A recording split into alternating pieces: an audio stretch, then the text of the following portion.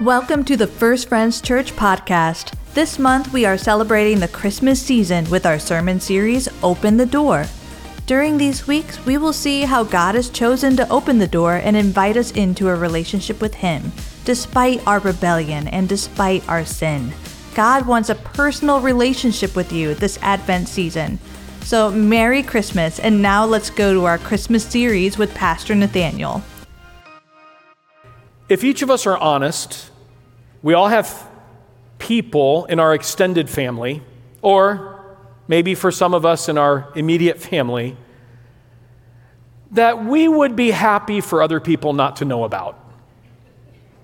Whether it's because of something they've said, or their lifestyle, or a crime that they've committed, or maybe they're incarcerated, or simply because they're weird. Like we whitewash them out of our stories. But when God gave humanity the family tree of His Son Jesus, He actually went to extra pains to draw attention to those very people that we would normally want to hide. And in part, the way Jesus' genealogy is recorded for us in the Gospel of Matthew, it actually shows us that Jesus came to earth as the Redeemer.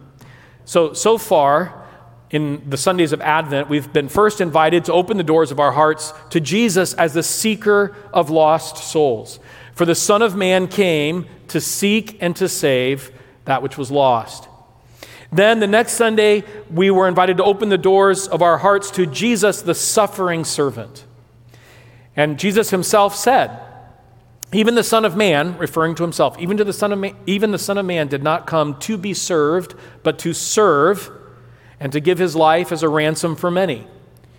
So this morning, let's hear the Redeemer knocking at the door of our hearts, and let's open that door to Him. If you don't have a hard copy Bible with you this morning and you'd like to borrow one so you can follow along, the ushers are coming back down the aisles now. They have some copies. If you just raise your hand or catch their eye, they'll be glad to give you one. And I'll also say, if you don't own a copy, if you don't own a Bible of your own, just accept this as a gift from us. You don't need to return it. Just take it, keep it, read it. Now, the word Redeemer, as it's used in Scripture, refers to someone who pays a ransom for the life of another. In other words, they buy back a soul that has become enthralled and enslaved to brokenness and sin and evil. And in case you're a little uncertain on that, that's everybody. If we're honest with ourselves, no matter how good we have tried to be, there are instances for all of us where we have failed. Jesus is the only one powerful enough and pure enough to pay that ransom. So our text this morning is from the Gospel of Matthew, the first 16 verses 1 through 16. It's the very first passage of the New Testament. And if you're unfamiliar with the Bible as a book, it's divided into the Old Testament, the New Testament. And if you want to find the book of Matthew, you can either look in the table of contents, or if you open your Bible approximately to the middle and then take the second half of it and open it approximately to the middle again, you're going to be either close to the end of the Old Testament or close to the beginning of the New. Matthew is the first book of the New Testament, and Matthew starts out by giving us Jesus' genealogy. Now, let's be honest. When most of us come across a genealogy in Scripture, we read it really attentively. No, we skip it, right? Our eyes glaze over and we're like, I don't even know what begat means in the first place. Plus, it's all these words. I can't pronounce these names. I don't know who's who, and we just skip it. And that's understandable. But particularly in Christ's genealogy, there's theology and there's revelation that's given to us. In other words, God's saying something to us through this genealogy. And I would invite you to follow along as we listen to this passage. Rather than me reading it, I want you to listen to this passage put to song by an artist named Andrew Peterson, and the title of the song is Matthew's Begats.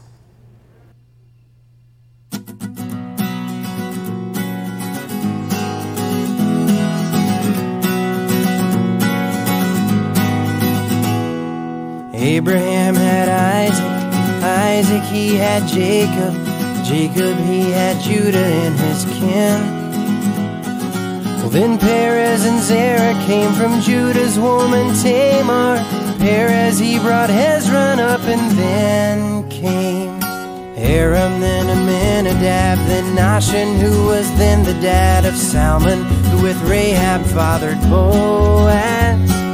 Ruth she married Boaz, who had Obed, who had Jesse. Jesse he had David, who we know as king. David he had Solomon by dead Uriah's wife. Solomon, well, you all know him. He had good old Rehoboam, followed by Abijah, who had Asa.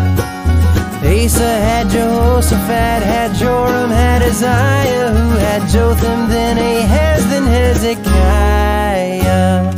Followed by Manasseh, who had Amon, who was a man, who was father of a good boy named Josiah, who grandfathered Jehoiakim, who caused the Babylonian captivity because he was a liar.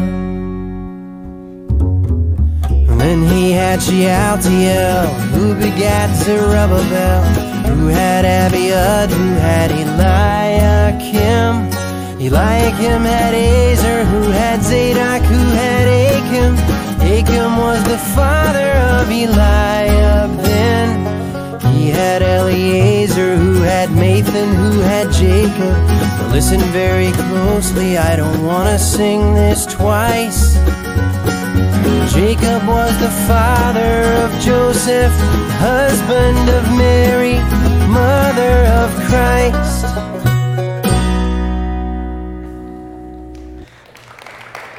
So, I wish I had written that song, but I have actually had the opportunity to hear Andrew Peterson perform it live a couple times, and when he gets to that one line about Jehoiakim, you probably forgot it, but it says, he caused the Babylonian captivity because he was a liar.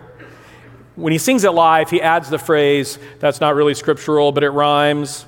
So, just in case you were wondering.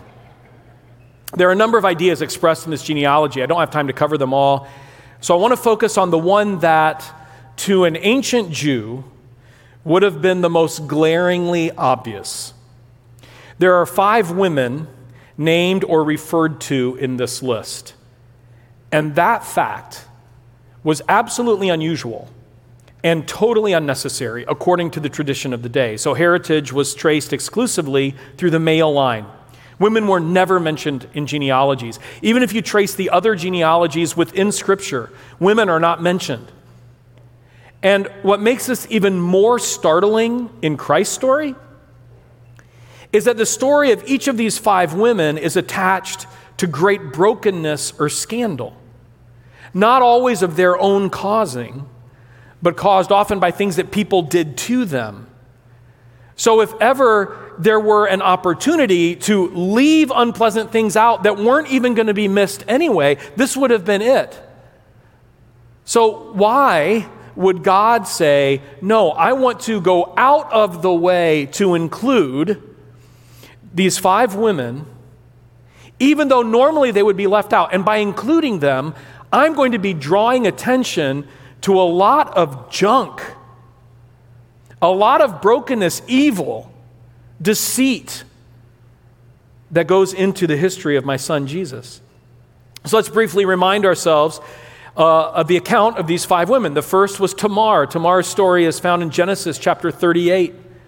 Tamar was twice widowed, having been married subsequently to 2 brothers.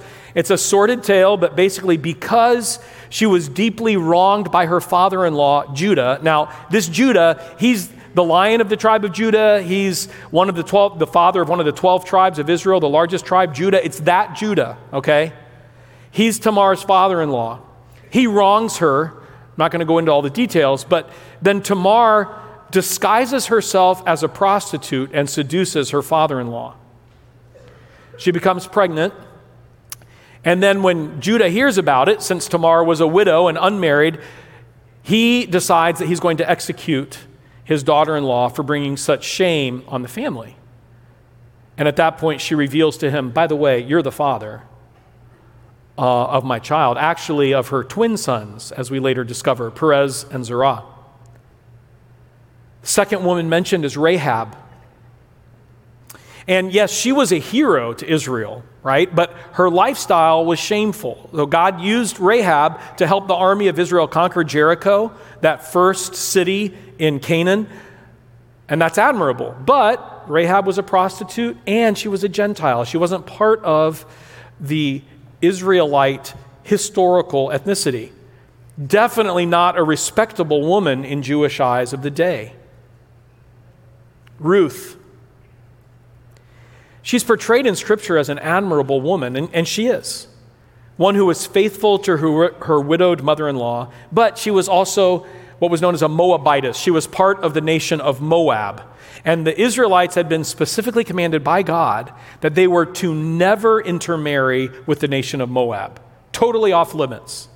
And yet here we have this prohibited Gentile that's included in the genealogy of Jesus, the Messiah. Fourth, we have Bathsheba. Of the five, she's probably one of the most recognizable, even though she's not mentioned by name in the genealogy. Verse 6 says, David was the father of Solomon, whose mother had been Uriah's wife. Many of you know that story. Uriah's wife was the woman Bathsheba, and her story is one of the most broken of all. David, who is the king of all Israel, he's on the roof of his palace. He sees Bathsheba in the courtyard of her home down below. She's the wife of one of his highest generals, Uriah. And David sees her as overwhelmed with lust for her, so he sends for her. And when the king sends, you go. So she comes to his palace. He sleeps with her. Whether it was consensual or not, it was abuse of David's position and power, and at worst, it was downright rape. David sends Bathsheba away. Later finds out she's pregnant. Damage control. He tries to manipulate things so that her husband, his general, would come back, sleep with his wife, and therefore the child could be passed off as her husband's, but things don't work out that way. Then David conspires to have Uriah murdered so that he can cover things up by marrying Bathsheba and concealing the fact that her child had been conceived in adultery. So again, if there was ever something that could be left out, wouldn't this be it? And finally, we arrive at Mary, the mother of Jesus Christ. We do know she was indeed a virtuous woman, fully surrendered to God, willing for Christ to be born through her. But at the time of her pregnancy, that was a scandal. And I've asked you this question before, but I want you to think on it again. Imagine that you have a daughter, and your daughter comes to you one day. Let me back up and say, your daughter's dating a guy that you're not super excited about. And she comes to you and she's like, Mom, Dad, I'm pregnant. But don't worry. I'm a virgin. And the Holy Spirit put this child in me. I think most of us would struggle to believe that. And most of society at the time didn't believe it. So the assumptions were made, right? We know what Joseph and Mary have been doing. So there was scandal associated with Christ's birth. All of society looked down on Mary and Joseph for their imagined sin. So what does this all mean? What does it point to? And how would it challenge or invite us to open the door of our hearts to the Redeemer? 3 points. The first explanation is that the inclusion of these women in the genealogy show God's heart to elevate and value women in general.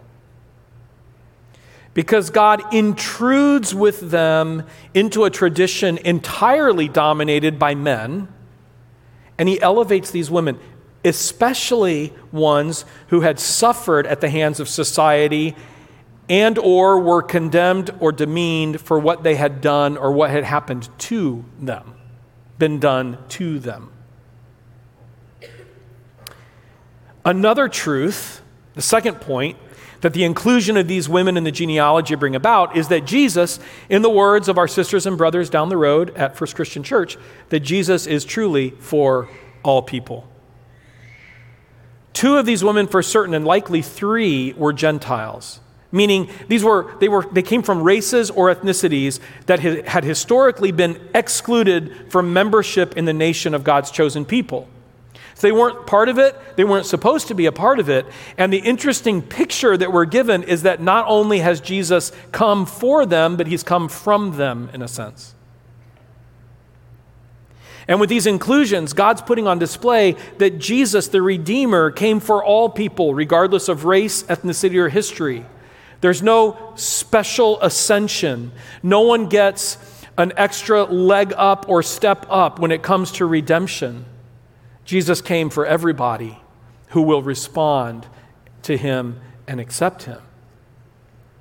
And then thirdly and finally, the most compelling truth is that this genealogy illustrates exactly that. Jesus came as Redeemer.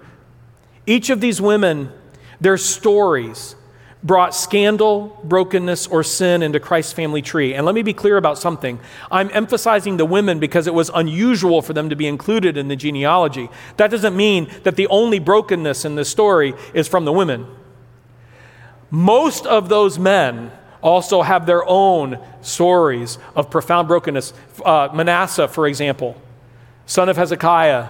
Manasseh was king of Judah. Was probably the worst king there was. And the one highlight or low light of his reign is that he literally sacrificed, burned his children to death as an offering to the idolatrous god Molech. So I want to be clear, I'm not suggesting that brokenness only comes through women. I'm just saying this is an additional emphasis to the brokenness that God's bringing. So their inclusion here from a human perspective, entirely unnecessary. And yet it brings in deceit, incest, pregnancies out of wedlock, rape, abuse, murder, prostitution, disobedience, impurity.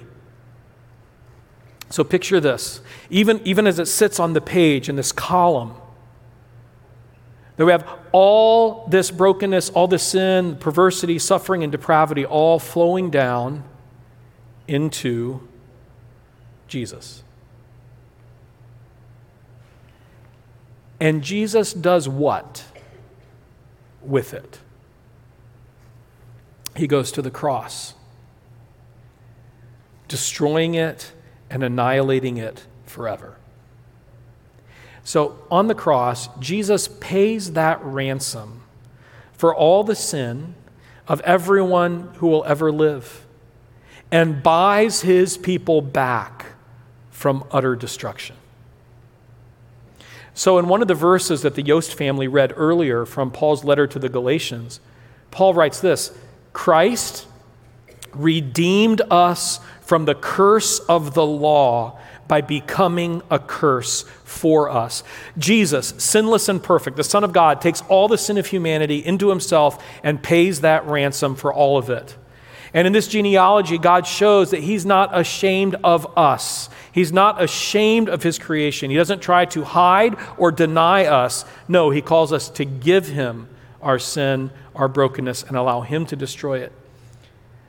That doesn't mean that God is not ashamed, or maybe not ashamed. God isn't disappointed in things that we do. God doesn't love everything we do. We're clear on that. You've heard me. I love my sons. I don't love everything they've ever done. Ethan, our older son's probably sick and tired of hearing me tell the story. He's like 1.5 years old. He gets a hold of a quart of cooking oil, and he goes to town. All over the kitchen floor, baptizes himself in oil entirely. Those clothes were useless from then on. I was not pleased. I walked in and I perceived this artwork, and I was not pleased with the artwork. It doesn't change that I love and approve of Ethan as my son. So when the Father looks at his creation, he's not pleased with everything we do, but his approval of us as his children does not change. Now, I do want to address just briefly what it means when Paul says that Christ redeemed us from the curse of the law by becoming a curse for us. What's the curse of the law? I don't have time to go into all the historical implications that this would have for the Jewish people, but I think we can illustrate it very clearly for us like this. The law reveals what perfection looks like. So it is a list of rules. And if you live out that list of rules to perfection, then you are perfect. And perfection is God's standard. So, everybody, good luck with that. Your goal is perfection. And if you achieve that goal in everything your entire life, so it's not just about being, because perfection, right? It's not about being more or less. Like, you can't be more perfect. It's perfection or it's nothing. So I can't say, well, 99% is perfect. No, it's not. Well, it's almost perfect. It doesn't matter. That's not perfect. So after the service, if you are perfect, please come tell me. I won't believe you, but please come tell me. So that's the curse of the law. Here's what's required for your life not to go into destruction. It's perfection. That's the curse. Because we all know, if we're honest, that we can't achieve that. We can't live perfectly. And when I ask somebody, we talk about whether we're sinful or not. You know what our first statement is always, well, I've never killed anybody. That's great. I want to affirm that, and I want to encourage you in that, but I also want to say, really, that's our standard? Like, that's it? I've never murdered. Great. But when Jesus talks about these things, he in Matthew chapter 5 especially, he takes the external and he makes them internal. So he talks about the fact that anger and rage that we feel toward others, and he likens that to murder. He's like, you've already committed murder in your heart. So it's not even just about what we do externally, but it's about what we feel and think and who we are internally as well. So the curse of the law is perfection, and we can't do it. And so Jesus, the Redeemer, does that in our place, right? Christ redeemed us from the curse of the law by becoming a curse for us. So every way that we've ever fallen short of perfection, Jesus takes into himself and goes to the cross, and it's annihilated. And that's the ransom that is paid for you and for me. The ransom was paid with the life of Jesus Christ. And he dies with all of our sin on his shoulders. And he's resurrected. And the sin and the brokenness and the evil and the perversity and the depravity that we've all engaged in, the way we've hurt others, the nasty things we've said, the horrible things that we think or that we feel in the depth of our heart that no one else ever knows about, that we rarely even admit to ourselves, all of that stuff, all on Jesus, and he dies with it, and it's gone. And in its place, he returns to us forgiveness and new life.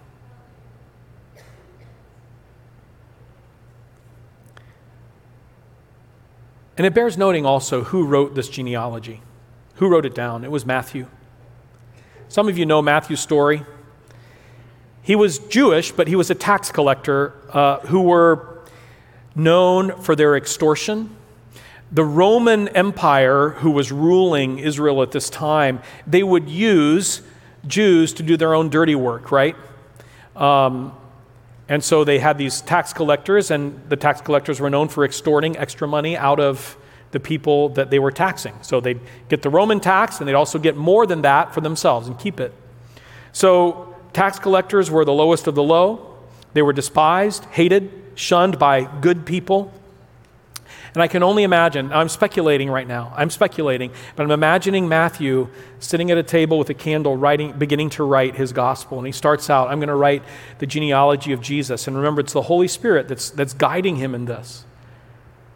And so he doesn't get very far in, and he feels this tap on his shoulder from the Holy Spirit that says, put Tamar in there. I just wonder, and Matthew goes, who said that?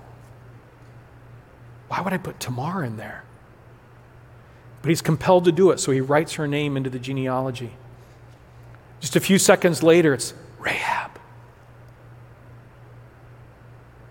Then Ruth. Then Bathsheba? But then I imagine it's starting to dawn on Matthew. And he's starting to catch this glimpse. And again, I admit I'm speculating, but I imagine tears just starting to run down Matthew's eyes and drip onto his manuscript as he realizes this was me. This is what Jesus did for me. All that extortion, all that hatred all that invective that had been unleashed on me from others, Jesus looked past it. He saw me. He chose me. He took all that brokenness, all my sin. He died with it. And now I'm writing. He's chosen me to write part of his story.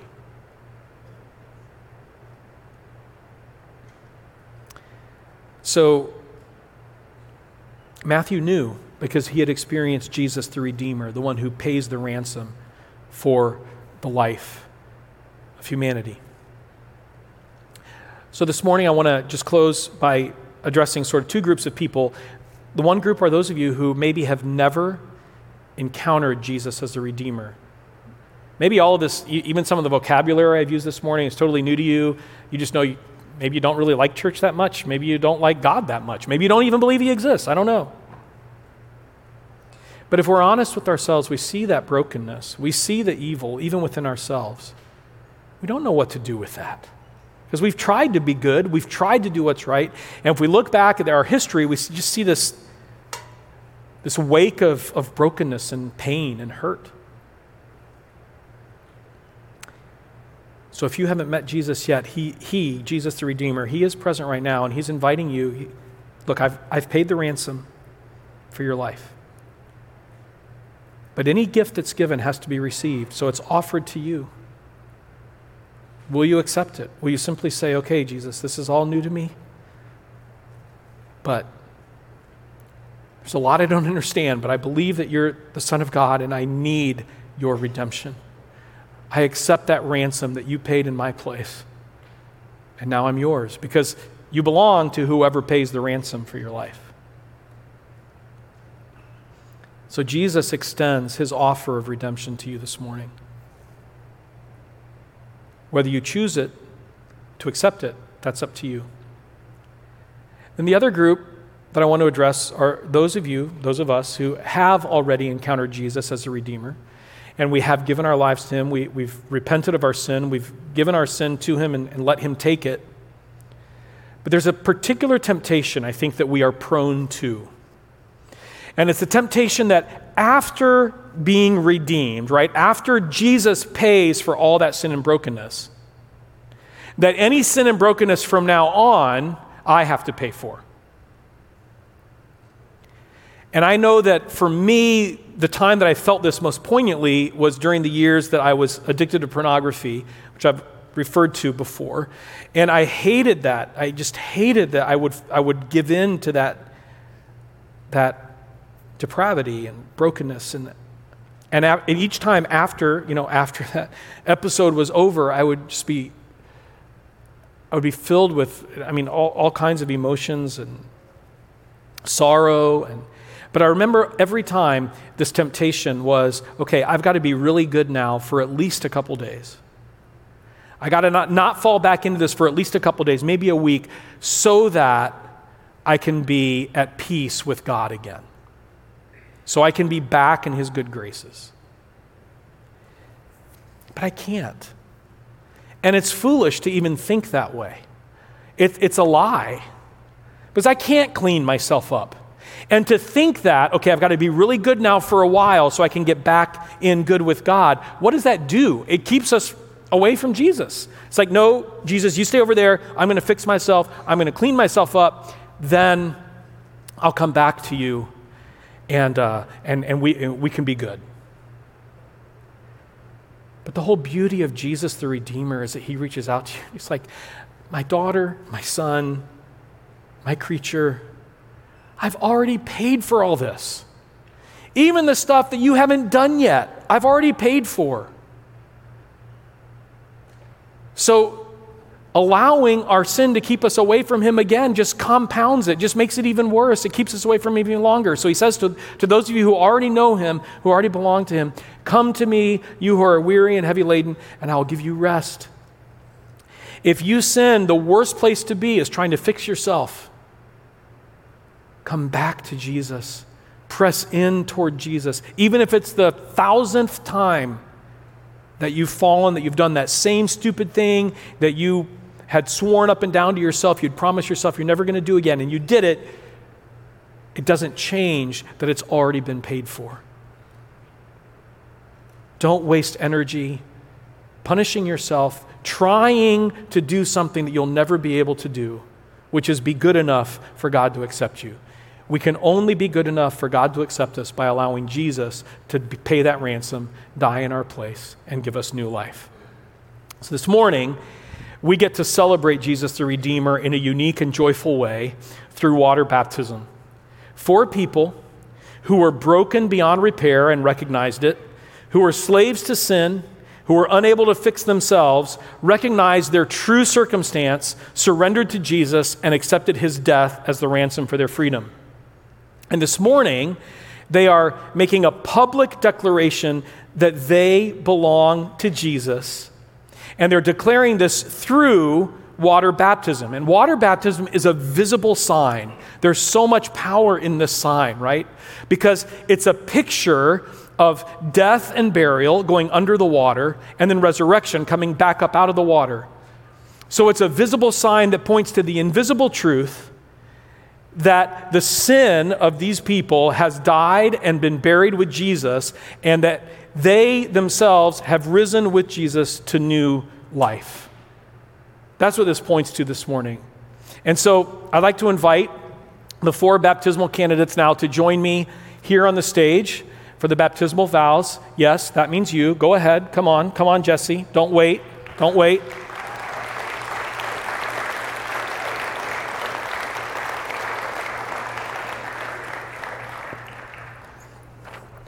And like I said, come to the middle.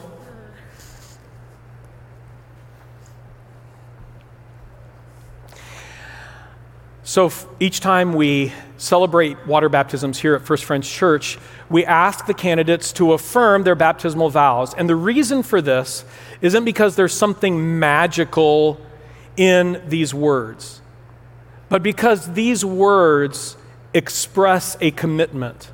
So that everyone who's being baptized here understands, okay, we're all committing to the same thing. And the other thing I told you guys, I'm just going to remind you of, you don't have to yell your answers, right? But don't mumble them either, all right? At the end of the vows, there'll be a question that I will direct to us, the family of believers here at First Friends Church. And if you agree with what I ask you, then just respond by saying, we will. Candidates, Sarah, Valerie, Jesse, and Matthew. Do you renounce Satan and all the spiritual forces of wickedness that rebel against God? I renounce them. Do you renounce the evil powers of this world which corrupt and destroy the creatures of God? Do you renounce all sinful desires that draw you away from the love of God? Have you turned to Jesus Christ and accepted him as your Savior? Do you put your whole trust in his grace and love? Do you promise to follow and obey him as your Lord? Will you persevere in resisting evil, and whenever you fall into sin, repent and turn to the Lord? I will. Will you proclaim the gospel by word and by example? Will you seek to serve Christ in all persons, loving your neighbor as yourself? I will. First Friends Church, will you who witness these vows do all in your power to support these persons in their life in Christ? We will. Amen.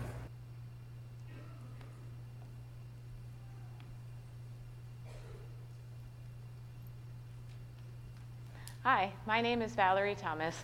I was blessed to grow up in a Christian home. I accepted Christ into my heart in 7th grade, and I remember that moment on a youth retreat. But in the years following that decision, I struggled with what it meant to be a Christian. I did not know what it meant to have a love relationship with the Lord. I think my spiritual life was weak because I was trying to do it myself instead of allowing God to work in my life. My later teens into my early 20s was a period in time that I flailed as a Christian. I made a few poor choices that stem from bad relationships and friendships. I think, as a young person, those areas of sin constantly nagged at me and made me feel I wasn't worthy. Even through the ups and downs of youth, God was still at work for me. He brought my husband Jeff into my life and blessed me with my soulmate and my best friend. As we started our life together, we kept attending church and trying to seek God, but something was missing for me in church. I longed for more. And in 2007, my sister invited me to a women's conference in Kansas City called Come to the Fire. My life changed that weekend. All I can say was that God met me in a way that I will never forget. It was as if the speaker spoke right to me in that crowd of hundreds of people. She was sharing her testimony that matched mine in several ways. I remember a friend of my sister's came and prayed with me at the altar, and the freedom of Christ began. My shame was left at that altar, and my life changed because I began to read the Word daily, memorize it, and I had a hunger to hear God's voice. I began to understand what it meant to live a holy life in Christ and to obey His still small voice. I only wanted His plan for my life. No more attitude of fear, but claiming God's promises when those feelings arise. I began to understand it truly is a faith journey, and He keeps revealing more and more along the way. I'm thankful to my sister for inviting me to that conference all those years ago, and the special bond only sisters can have. For my family, for continually encouraging and praying for me over the years. I am grateful to Titus Women and the discipleship opportunities that I have been blessed to be a part of. And finally, a special thank you to my mentor, Linda Boyette, for her prayers, love, and living example of what a love relationship with God looks like. And also, I want to thank Pastor Nathaniel and our church home here at First Friends. I have felt the Lord leading me to get baptized because I grew up in a denomination where I had been baptized as an infant. I know that my salvation doesn't come from this step, but I do want to be obedient to the Lord according to His word, and I just want you all to know that I love Jesus.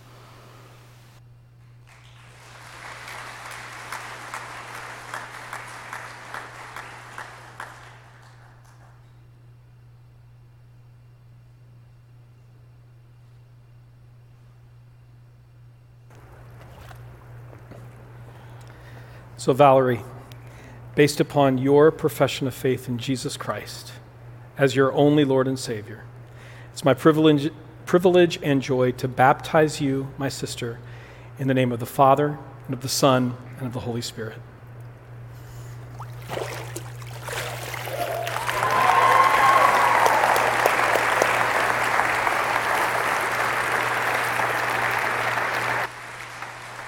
Hi, I am Matthew McConnell. When I was born, the doctor thought my mom was going to have a miscarriage. I feel the Holy Spirit helped me still be alive. I was supposed to be a twin. As I got older, I was diagnosed with bipolar. I was introduced to sexual brokenness at a young age and took drugs to feel numb. My cousin took his life because of his own addiction. I was in and out of hospitals and lost connection with my family and friends. In 2021, I realized I needed God and started seeking Him. In December 2022, I surrendered my life to the Lord. I fell back into bad lifestyle and faced charges. I sought and found help at Restore Addiction Recovery. I left there, went back to smoking, and realized this wasn't for me. I surrendered to the Lord again and returned back to Restore Recovery. My life became more joyful and easier to deal with my bipolar, and I was less angry. I committed my life to Christ today by being baptized. Thank you, Mom and Dad, for your prayers. Thank you, Matt Sutter, for being my life coach. And thank you, Restore Addiction Recovery, for teaching me about the good news of Jesus Christ.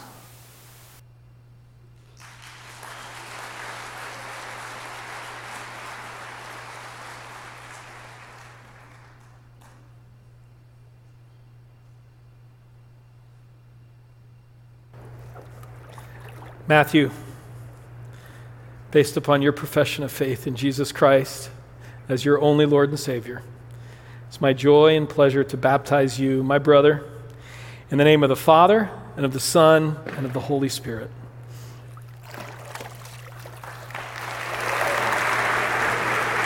Thank you.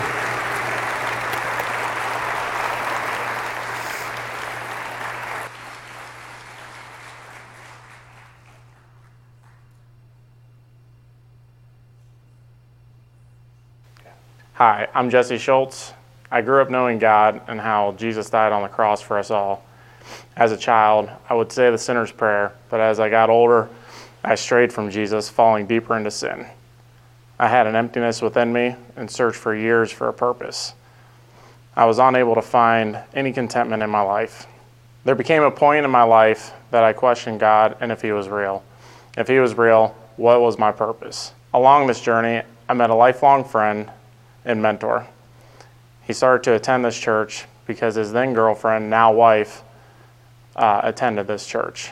Every week, he would encourage me to just try out this church, but I would push it off. He always gave me examples of what faith, repentance, and submission to God did for him. I could physically see the things God was doing in his life. After many months of asking, I finally decided to attend, and the very first sermon spoke to me. After months of attending, and each sermon speaking something I could relate to, I knew the Holy Spirit was working in me. I learned about God and actually knowing Him as a Father and what faith really meant. In time, I reaffirmed my faith and repented of my sins. I asked for forgiveness and the strength to do what's right when I am weak. I asked God to help me hear His Spirit and focus on His loving authority. Today I am beyond blessed. He has softened my heart and opened my eyes to His glory. He has answered many prayers and given me a beautiful family and a new meaning for life. I want to proclaim my faith and show my obedience as I receive Christ and get baptized.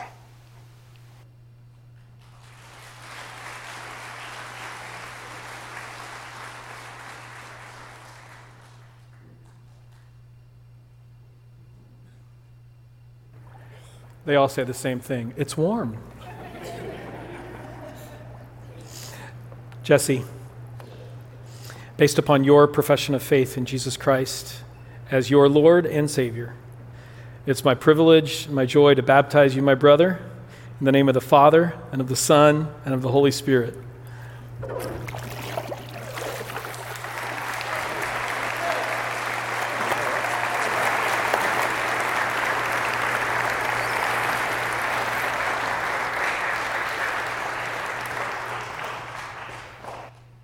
Hi, my name is Sarah Moore. I'm 17 years old and a senior at Perry High School.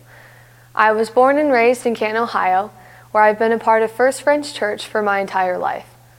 I'm the youngest of 4 kids. My amazing parents, Bob and Chris Moore, and my 3 older siblings, Rachel Moore, Seth Moore, and John Moore, have played an immense part in shaping me into the person that I am today. As I said before, I grew up in the church. I was taught from a very young age about Jesus and His love.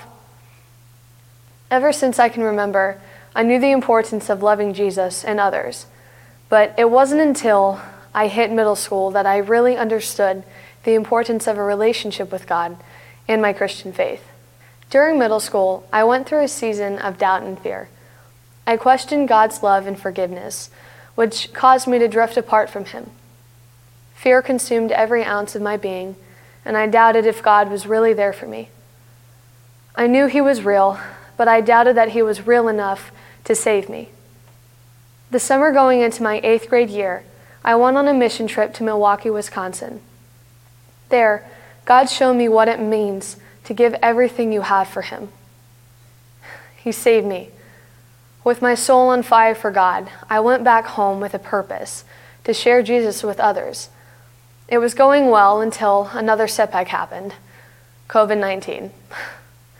This broke my consistent meetings with other believers, and I fell back into a worse state than my previous one. As I moved on towards high school, I went through my walk with God as a sleeping believer. I fell into new traps and built new strongholds that I could not break myself from. I made sports, activities, competitions, and other things my God. I was so ashamed of the things I had done that I thought I would have to do enough things to get myself ready to ask for God's mercy again. What I realized through these actions was that they actually led me further away from the only one who can save me from them. At my lowest point, I realized that I had no other choice but to go to God and see if He would take me back again.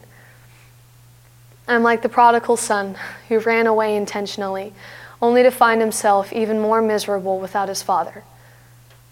It is a constant battle that I face every day. The enemy has not ceased to remind me of my past, but I have learned that God means what He says. He says that I am loved. He says that I am protected, that I am forgiven, and that I am His daughter, whom He created with a purpose.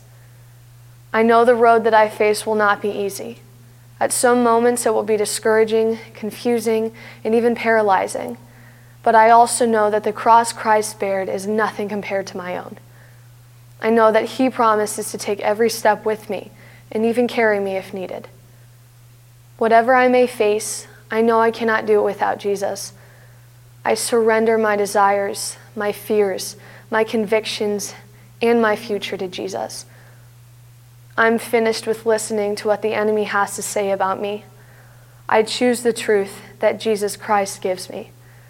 So today, I dedicate myself to the everlasting Almighty God, Jesus Christ. I choose to live my life for the one who has saved me and continues to save me. I want every person who comes into my life to know about Jesus, and then I give my complete heart and soul to Him only. Today, I can honestly and joyfully say, I have decided to follow Jesus. No turning back.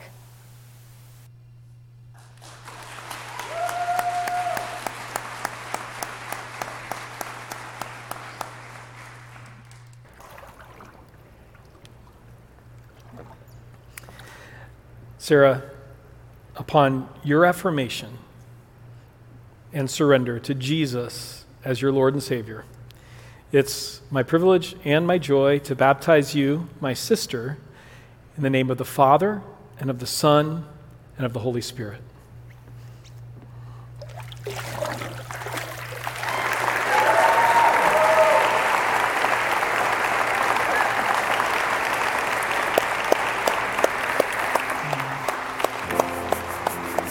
Let's stand together.